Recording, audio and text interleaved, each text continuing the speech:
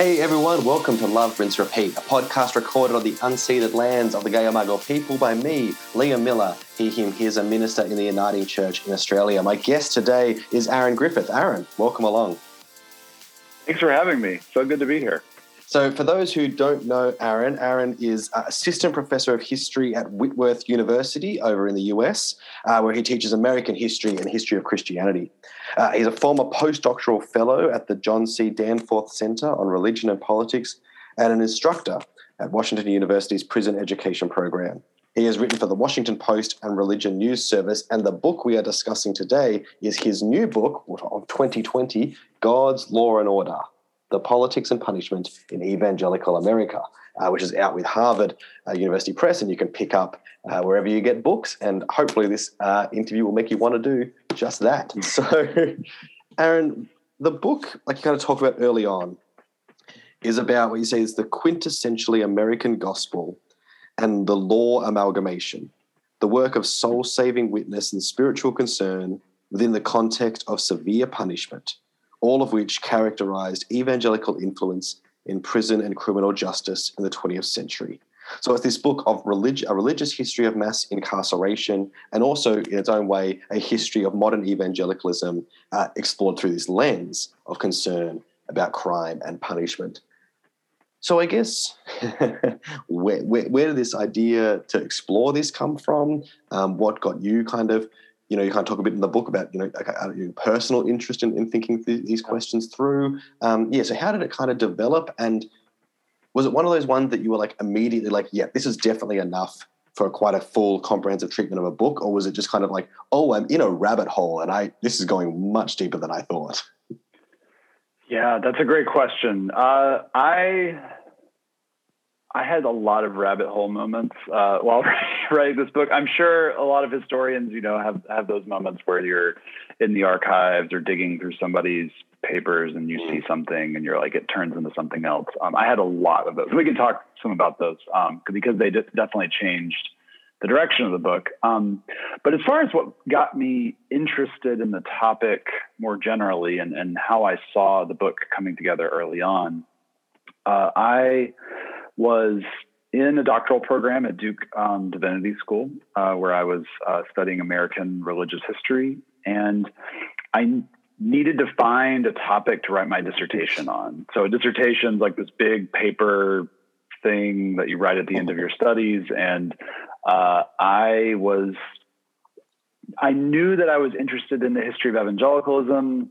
And I had been reading all of these wonderful books through my coursework and my comprehensive exams by people like Darren Dochuk and Molly Worthen and my advisor, Kate Buller. And I saw how there were so many different narrations of modern American evangelicalism and politics and culture going off in tons of different directions, showing evangelical influence on any number of issues and the ways evangelicals have been influenced. And I started to think about what other issues perhaps are worth considering.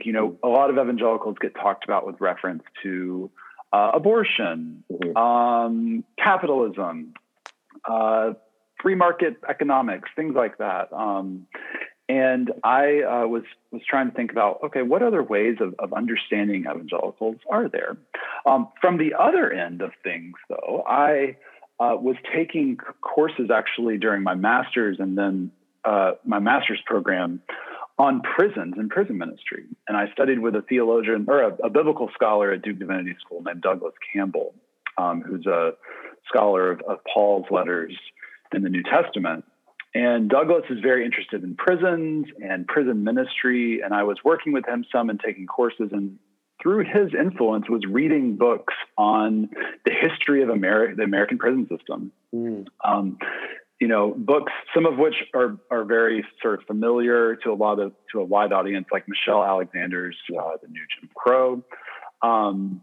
And I started through both of these moments seeing a possible opening of, I wonder what evangelicals were thinking about prisons? What were they thinking about criminal justice, especially given that over the course of the 20th century, evangelicals in the United States are growing in their cultural and political influence, and prisons were expanding and growing from this, especially in the second half of the 20th century.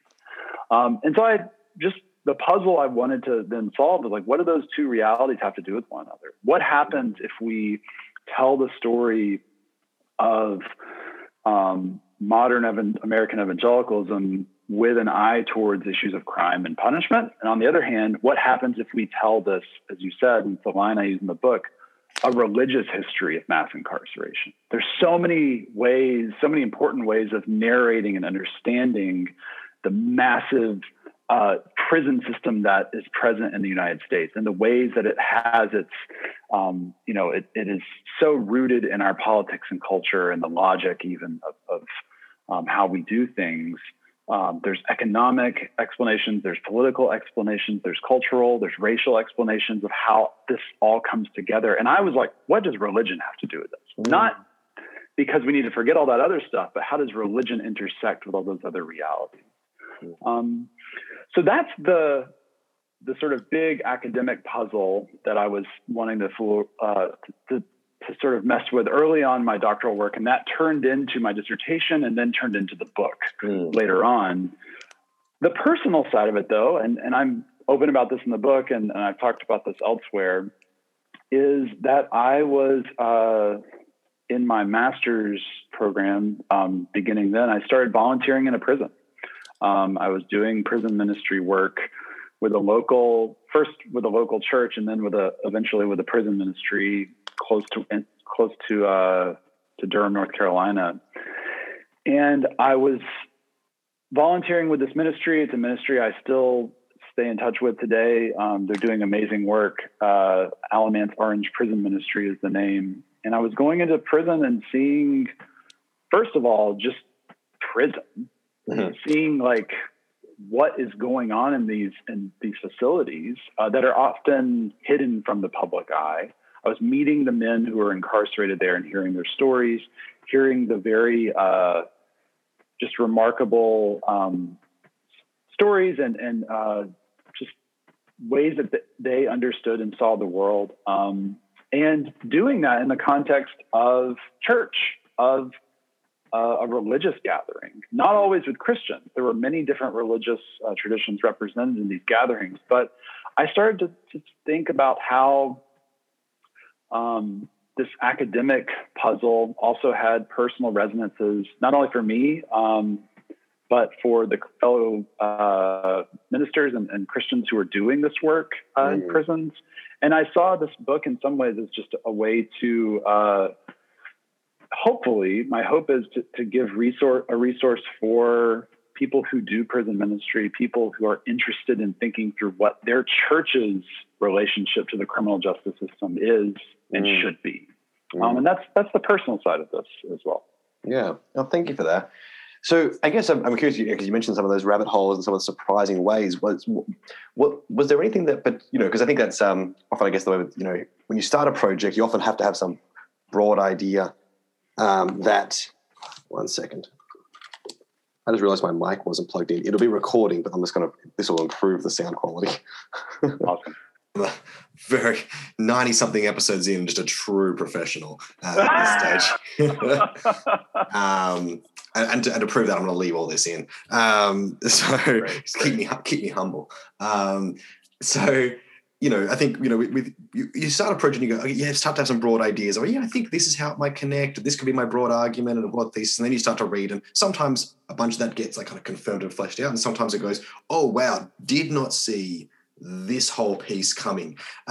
Was there anything particularly, I'm sure there were lots, but anything that kind of strikes you as particularly surprising that you kind of encountered along your way, something you just really didn't expect and that jumped out? Yeah. A lot of examples, and this for me is like the most exciting part of research. It's a very nerdy thing to say, but it's true. Like I just love, like, you think you make a guess you think you're going to go a direction, and then sometimes that's confirmed and it's great. And the evidence you find, it all works out. But often you find stuff that just puts you in a different place. And for me, I think two big examples of that were, as I was getting started with the project, in the dissertation stage, I was reading great books that really helped me orient myself to this by people like Winifred Sullivan, whose book Prison Religion is sort of like a legal study and ethnography of modern, almost contemporary American evangelical influence in a prison in Iowa. Books by theologians like Mark Lewis Taylor, who were writing about in a very theological way about prisons. And I was getting oriented with those texts. Tanya Ayrton's work on prison fellowship and other evangelical prison ministries. And I thought, okay, as a historian, here's these theologians and anthropologists who are writing about this stuff. My goal and what I'm going to do is I'm going to sort of trace the earlier history, and I'll start in the 1970s. And the 1970s were important for me because that's when the largest prison ministry in the United States, Prison Fellowship, which is led by Chuck Colson. I'm a former Nixon administration figure. Prison Fellowship begins in 1976. And that for me was like, all right, this is going to be very much a late 1970s, 1980s, up to the present story. And the more I got into, and I thought I was just going to focus on prison ministries for the most part. Like that for me seemed like a big enough story. It's something to work on. And the more I got into it, the more I started reading evangelical periodicals, the more I started talking to people who were involved in prison ministries, especially have been involved in the 1970s and 80s, the more I realized this story begins earlier. It doesn't start in the 70s. It doesn't start with Colson in Prison Fellowship. There's all these other ministries, first of all, that are going on before this, that Colson inherits their mantle in some ways, I think. But it actually... you can't talk about prisons and prison ministries until you talk about the policies and the cultural changes that help make these institutions, that help, that quite literally put people inside these, behind bars inside these places. And so the project started unfolding of not only talking about prison ministry, but talking about evangelical support for policing. Evangelical support and influence in political changes that are happening in the 1960s that expand the criminal justice system. And that earlier sort of law and order shift, and it's not just limited to the 60s, but I sort of even began earlier in the book. I saw that we had to tell this story together of not only the prison ministry story, but also the ways evangelicals are thinking about crime and punishment in other ways. The other part of this, and this is perhaps the most counterintuitive aspect of the book, and it's something I still wrestle with some, is as I was going this route of thinking about evangelical influence in law and order politics,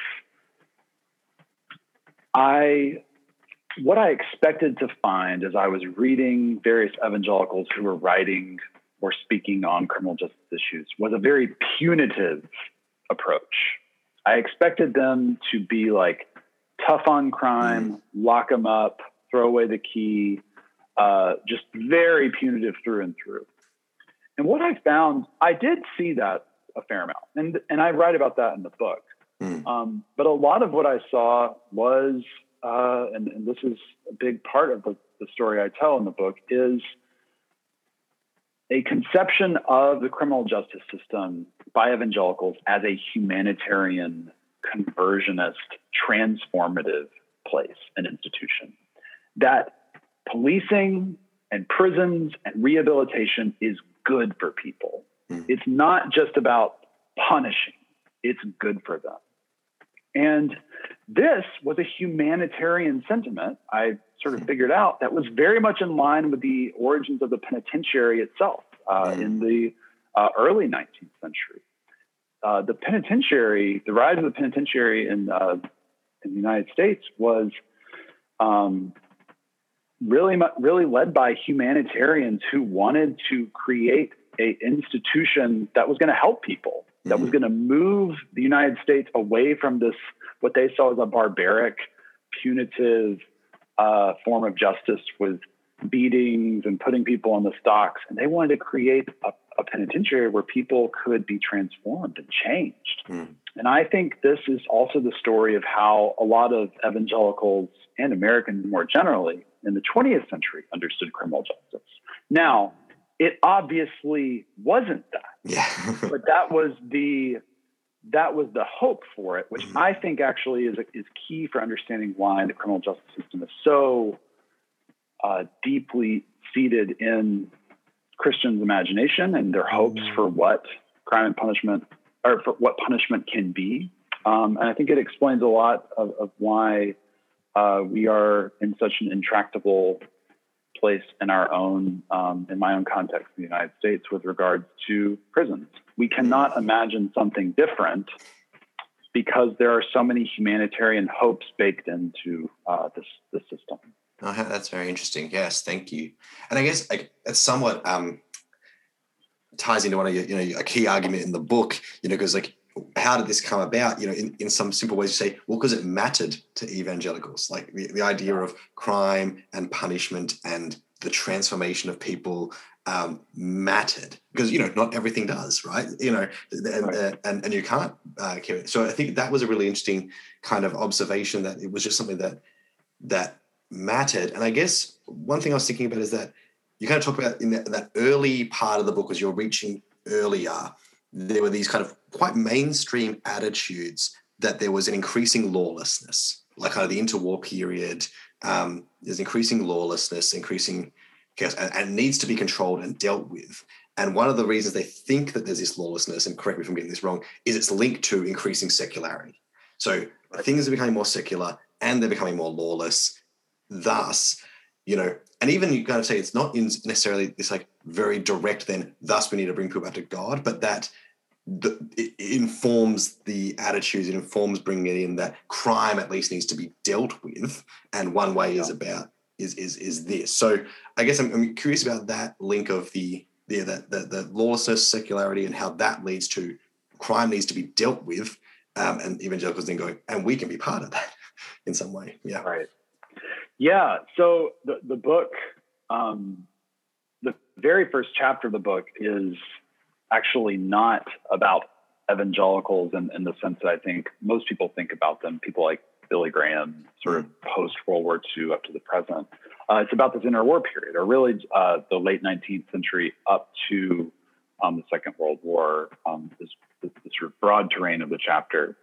And there I really try to show how Christians and really religious people of all stripes, Protestants, Catholics, and Jews, are increasingly becoming concerned with this downward spiral of America into lawlessness. And that works itself out in so many different ways and in so many different arenas.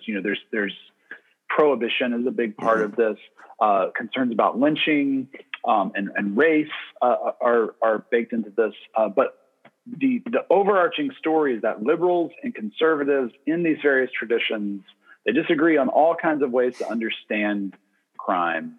They have so many different views as to what we should do, but crime, lawlessness, disorder are all a shared concern here. And the trial that I talk about is a trial in the mid-1920s that I think crystallizes a lot of this, which is the trial of Leopold and Loeb, which is this duo, these two young men in Chicago who are on trial for murder. And this trial to me, was just there were so many echoes of sort of these other trials of the century that are happening around the same time, like the Scopes trial, where everyone is not only invested in like, what's the verdict of, did these guys do it or whatever, but what does this crime signify for understanding our current cultural moment? And in this trial, Clarence Darrow is involved, and he's also involved in the Scopes trial, which is interesting. And people are really trying to link Leopold and Loeb's murder to the fact that they are products of the University of Chicago, which is seen as this sort of modernist bastion, and that they had been reading Friedrich Nietzsche. And so we're involved in all these sort of controversial intellectual projects.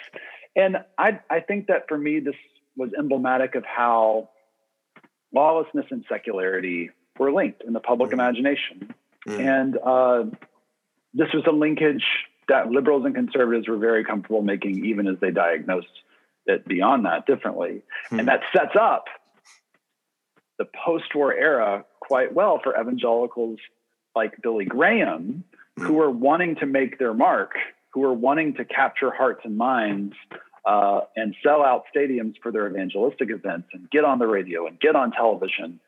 Lawlessness is a very, it's something I think they were genuinely concerned about, but something they could frame as part of America's the sin problem facing America, which is why very quickly into the 50s and 60s, evangelists like Billy Graham start talking about delinquency and gangs and gangsters. Billy Graham makes a movie about a gangster coming to Christ that I write about in the book. It's a fun watch. I don't know if you can actually watch it on YouTube, but it's about this gangster named Jim Boss who works with the mob as a wiretapper. And he comes to Christ as a Billy Graham crusade. I mean, it's a real story of this guy, but Billy Graham and his ministry team know that there's something there. There's something resonating in the popular imagination. Yeah, I think that's also really key. So you talk about that the evangelicals here are not like, because we often think evangelicals are framed as like cultural reactionaries often with a lot of in the political discourse, because this was actually a mainstream concern. There was mainstream support for we need to get this under wraps and we need to expand, law and order and crime punishment needs to be, that's America, that's just mainstream support, and it's tapping into that, and then maybe they're utilizing it for a particular movement toward conversion and framing it as sinfulness. But it's not like they were introducing whole cloth this idea of crime's a problem and needs to be dealt with. Right. Yeah. I mean, I think this has bearing even on just our contemporary moment. This is something I think about a lot, is not just with evangelicals, but even with people like Donald Trump and sort of the movements that he represents. I think that there is a temptation to understand American evangelicals and Donald Trump and Christian nationalists or whatever route we'd want to go as somehow foreign or different than the noble ideals of the American mainstream, as somehow aberrant. And my argument's a no. This is not a backlash. This is not a somehow a different thing. This is actually, they're drinking from the same trough, as it were, as sort of the animating center, I think, of American life. And this is why, to use the example of crime and punishment, Donald Trump and Joe Biden are posited, I think, by many Americans as these very different options politically for the United States. But on issues of like policing and prisons, historically, they're not that different. Trump called himself the law and order candidate in the last election, but there were few politicians more law and order in the 1980s and 1990s than Joe Biden as a senator. Yeah. And I think that dynamic of seeing evangelicals and the political movements that resonate with evangelicals as not as backlashes, but as part of a consensus is really important for my book's argument. But I think it also just helps us make sense of where we are today. And I think what's interesting also is you talk about, so it comes from the mainstream, but also by having that kind of evangelical support, there's a way of making these things neutral, right? Like that this actually isn't really a political stance to support this kind of push for law and order, this push for incarceration, and that this is the way that you transform a person and thus a society. Like it creates a kind of neutrality around it by being wedded to evangelicalism, because evangelicalism itself kind of creates, purports this kind of neutrality within as American kind of thing, which I think is important. Totally. I think neutrality is a great word. And I would give a shout out here to people like political scientist Naomi Murakawa, who I really learned from here. Her book, The First Civil Right, is very helpful for showing, and I draw on her work in my book, how aspirations of neutrality, especially along lines of racial neutrality, were so crucial in the development of the modern American criminal justice system, where there were hopes that policing and courts and prisons could be reformed and could serve as ways to secure people's rights, and that we could move away from, again, like you hear this is the same stuff that people were saying in the early 19th century. We can move away from the relics of the barbarous past and move towards a very neutral, streamlined system that can help people. And I think that that was powerful, not only for evangelicals, powerful for many Americans, but in the book, I really try to show that for evangelicals, this is why so much of what they are doing connects with other people that aren't evangelicals. A lot of, the issues that evangelicals are getting involved in sort of the post-World War II era, they're butting heads with other sectors of the populace. So, for example, evangelicals and Catholics are butting heads on issues like, the campaign of Kennedy. Evangelicals and, liberal Protestants are butting heads on any number of things. And I try to show how all of these groups in some ways they are more often than not, especially on the lay level, I think, understanding crime as a problem to be solved. And evangelicals really find an opportunity to lead the way on this. And that is because it's seen as neutral. It's seen as just a normal American issue of concern. I'm curious if that neutrality helps, because I was thinking, so we kind of talk about how post-war, the evangelicals kind of find this line between the liberal and fundamental line and pushed into, we got to do a crime, but it's still more on maybe a kind of personal conversional. I want to come back to conversion more broadly in a bit. Then the 60s and 70s, there's kind of a shift to actually we're now going to be explicitly supporting politics, politicians, and movements about crime and punishment, about the expansion of the criminal justice system and its increasing militarization. It's an actual explicit, we're going to support that. And so I'm curious a bit about that move in general, and particularly how that move isn't seen as betraying the broader emphasis on small government, right? And the broader emphasis on government needs to be out of our lives. It's like that for everything. But here, absolutely, we can put millions and millions of dollars and breach all, and all kind of civil liberties can be thrown out the window because this, and is that because of neutrality, or is that just because it's almost like the ends are so important in that particular case, or is it just seen as a totally different, that's like in maybe the same way military is, that's not really government, it's another kind of thing entirely? Yeah, I think this was the question over the size and scope of the state is really interesting to me, because as in the 60s and 70s and 80s, there are increasing numbers of conservative politicians, and evangelicals are lining up behind a lot of them, who are arguing using big government and big government programs, especially like the Great Society and sort of social welfare programs, as these foils of, things we got to get rid of. And this is what, I think really brings Reagan into power as both a governor in California, and then as the president, is making this very effective argument that government is the problem, that the size of the state is not only wasteful and wasting taxpayer dollars, but it's destroying personal initiative and everything. Even as Reagan, as a governor and as a president, is growing the size of the prison system and expanding policing. So I think what helps make sense of this, in part, is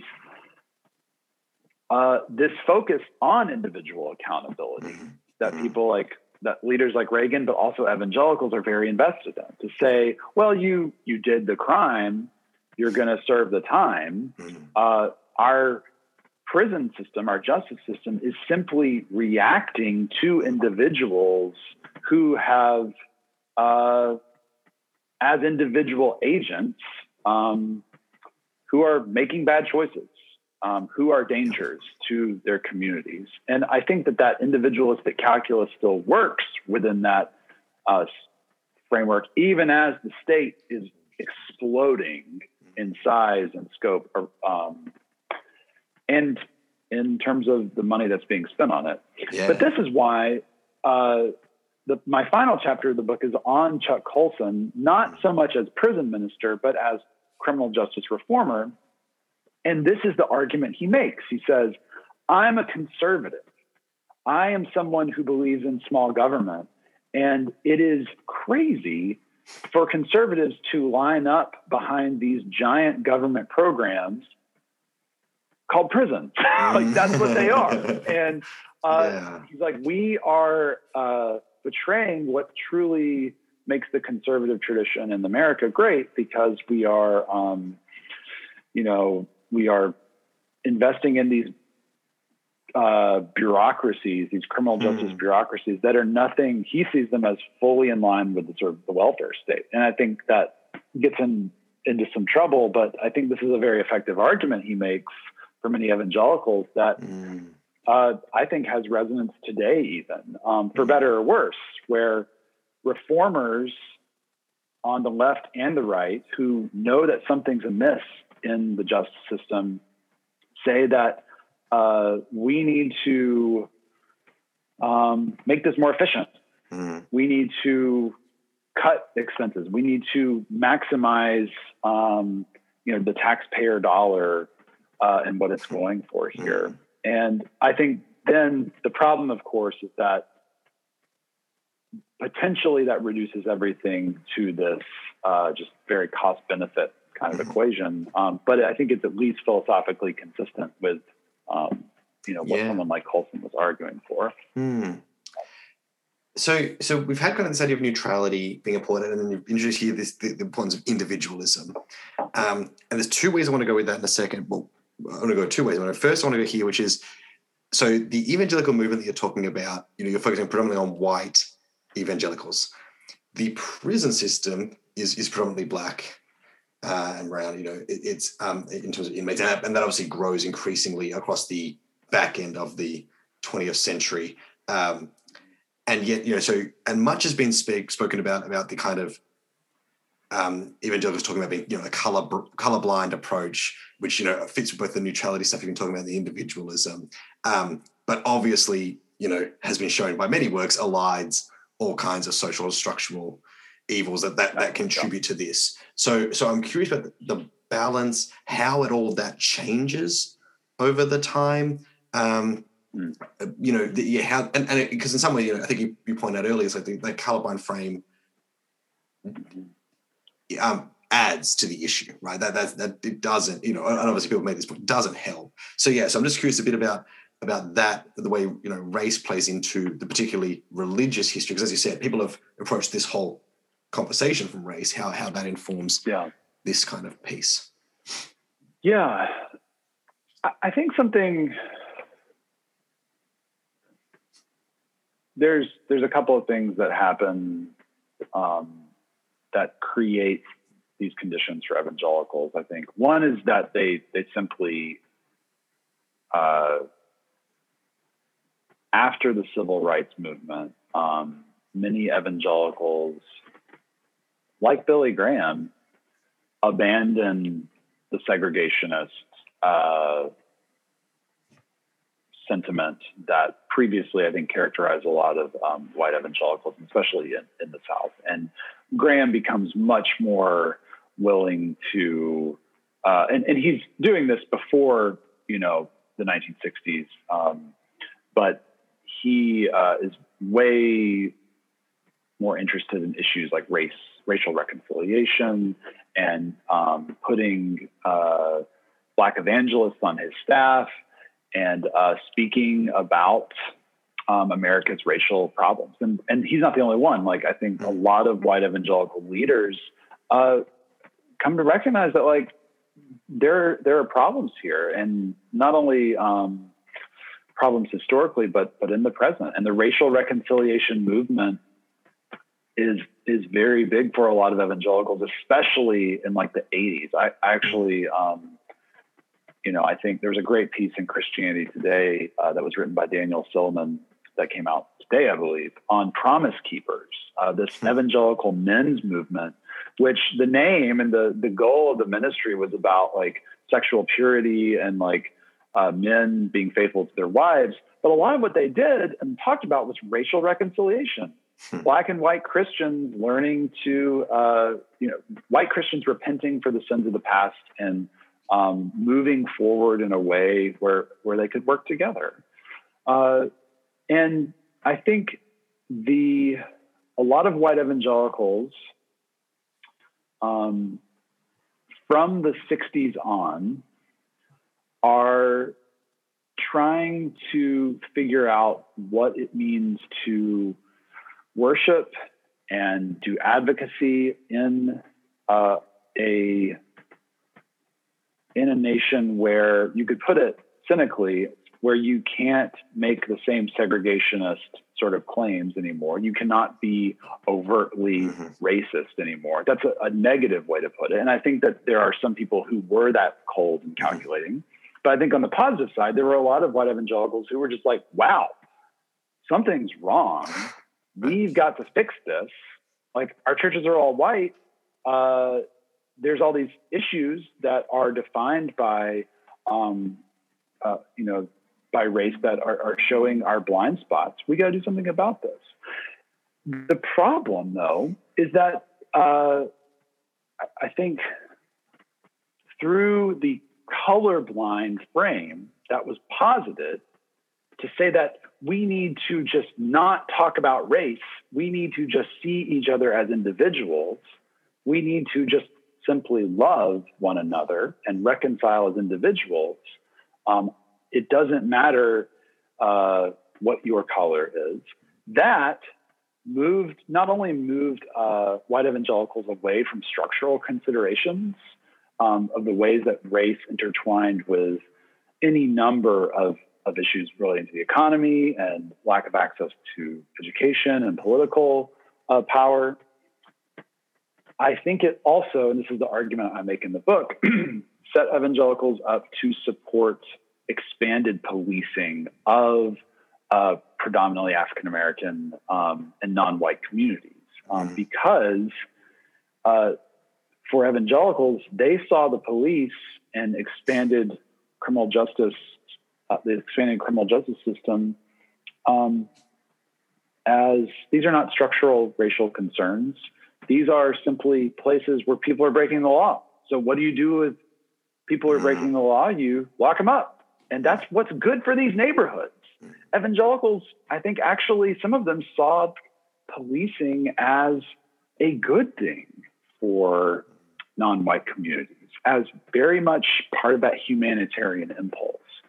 And this really came home for me through a guy named John Anderson, who I write about. He's a congressman from Illinois. And Anderson, his career as a public figure, I think, exemplifies all of this, where he early on in his career was very conservative and very much what we might call like a culture warrior, or even a fundamentalist. He, proposes like an amendment to the Constitution early on in his career to get the United States to recognize like Jesus as, something like recognize that Jesus is the sole ruler and of the land or something like that. It doesn't go anywhere, and people kind of like roll their eyes at it. But over the course of like the late 50s and 1960s, Anderson changes. And he moves away from this culture warrior mentality to a much more open, moderate, evangelical faith. And he starts to see how he had been wrong on past issues, like of his sort of Christian nationalist aspirations. And he has a change of heart on race. And he's like, we have to support the work of the civil rights movement. We have to do away with these racially discriminatory laws that have been in place for so long. And he becomes a really key conservative Republican voice in supporting the 1968 federal housing bill, which is sort of one of these last pieces of civil rights legislation that go through. And he says, part of my shift here was because I was like learning more about my faith from places like Christianity Today, these like evangelical publications. He sees this as very much a Christian part of his testimony. But at the same time he's doing all this, he's becoming more supportive of law and order, of saying that crime is a problem, that we need to expand the policing and the criminal justice system to deal with these issues, to secure a more racially just society, even. And I think that this, for me, this is all in the middle of the book. Like, this just sums up so much of how I think why the not only our prison system has grown and the way it has, and why it has caught up so many disproportionately poor and people of color within it, but why it hasn't been seen as a bad thing for so long. And why even today there are politicians who are saying we don't incarcerate enough people. Yeah, wow. Thank you for that. That's really helpful. I mean, the book is so rich. There's so much we haven't even been got near covering. And even one of the main points of the book is about how important conversion, evangelicals' point of conversion plays in so much of this, and the actual ministries in prison and seeing people being transformed there, how much that is an emphasis. But because we're running short of time, I'm just curious to kind of talk a little about where you end, which kind of goes a bit back to where part of your impetus for writing was your own experience there. And one of the things you talk about is the fact that evangelicals do show up in prisons. And I've heard kind of this talked about before, where people might say liberals have a maybe a better idea, better politics about prisons and criminal justice, but they never actually go to them. And evangelicals have a worse idea, but are actually there. And so in some ways your book is kind of this, within it, as you say, is this encouragement to those who are showing up or who will be there in the future to think about the way that, as you say, coming from a lot of this stuff, you say, is tied to caring about people, humanitarian ideas, but because they're not thinking it, it's not being looked at with this broader lens, end up supporting things that actually are counteracting, what they're purporting to hope to do. So I guess there's this sense of just that. I mean, I love the very last line of the book, but about conversion and playing on that again. But there's this, this idea that those who are there, this book is this resource to think again about how to be there or what to do in those you're there and what you do about when you're not there about, transforming what's going on. Yeah. I really think that what people often ask me, like, okay, so what should I do? Mm-hmm. Like whether or not they've read my book, this will often come up. Like if we're talking about, criminal justice issues or prison problems or whatever, like what's the thing to do practically? And I think like just going to a prison mm-hmm. is the first thing to do. Getting to know people who are incarcerated, or maybe thinking about who you already know that's been affected by the justice system, because chances are you know somebody, whether or not they've been incarcerated. But I think that there's a move in a lot of sort of more critical circles that are critical of evangelicals to say like, oh, well, they are so focused on like the individual and the personal. They have to like get a bigger systemic or political consciousness. And I actually think that the personal starting there is great.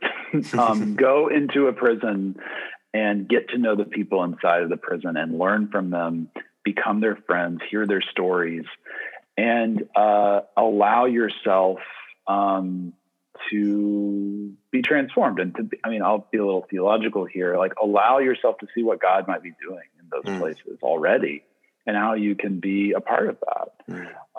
And I think that is a very powerful place to begin and to be sustained by as we do the work that addresses systems, that addresses our like punitive politics, that addresses the size and scope of our system.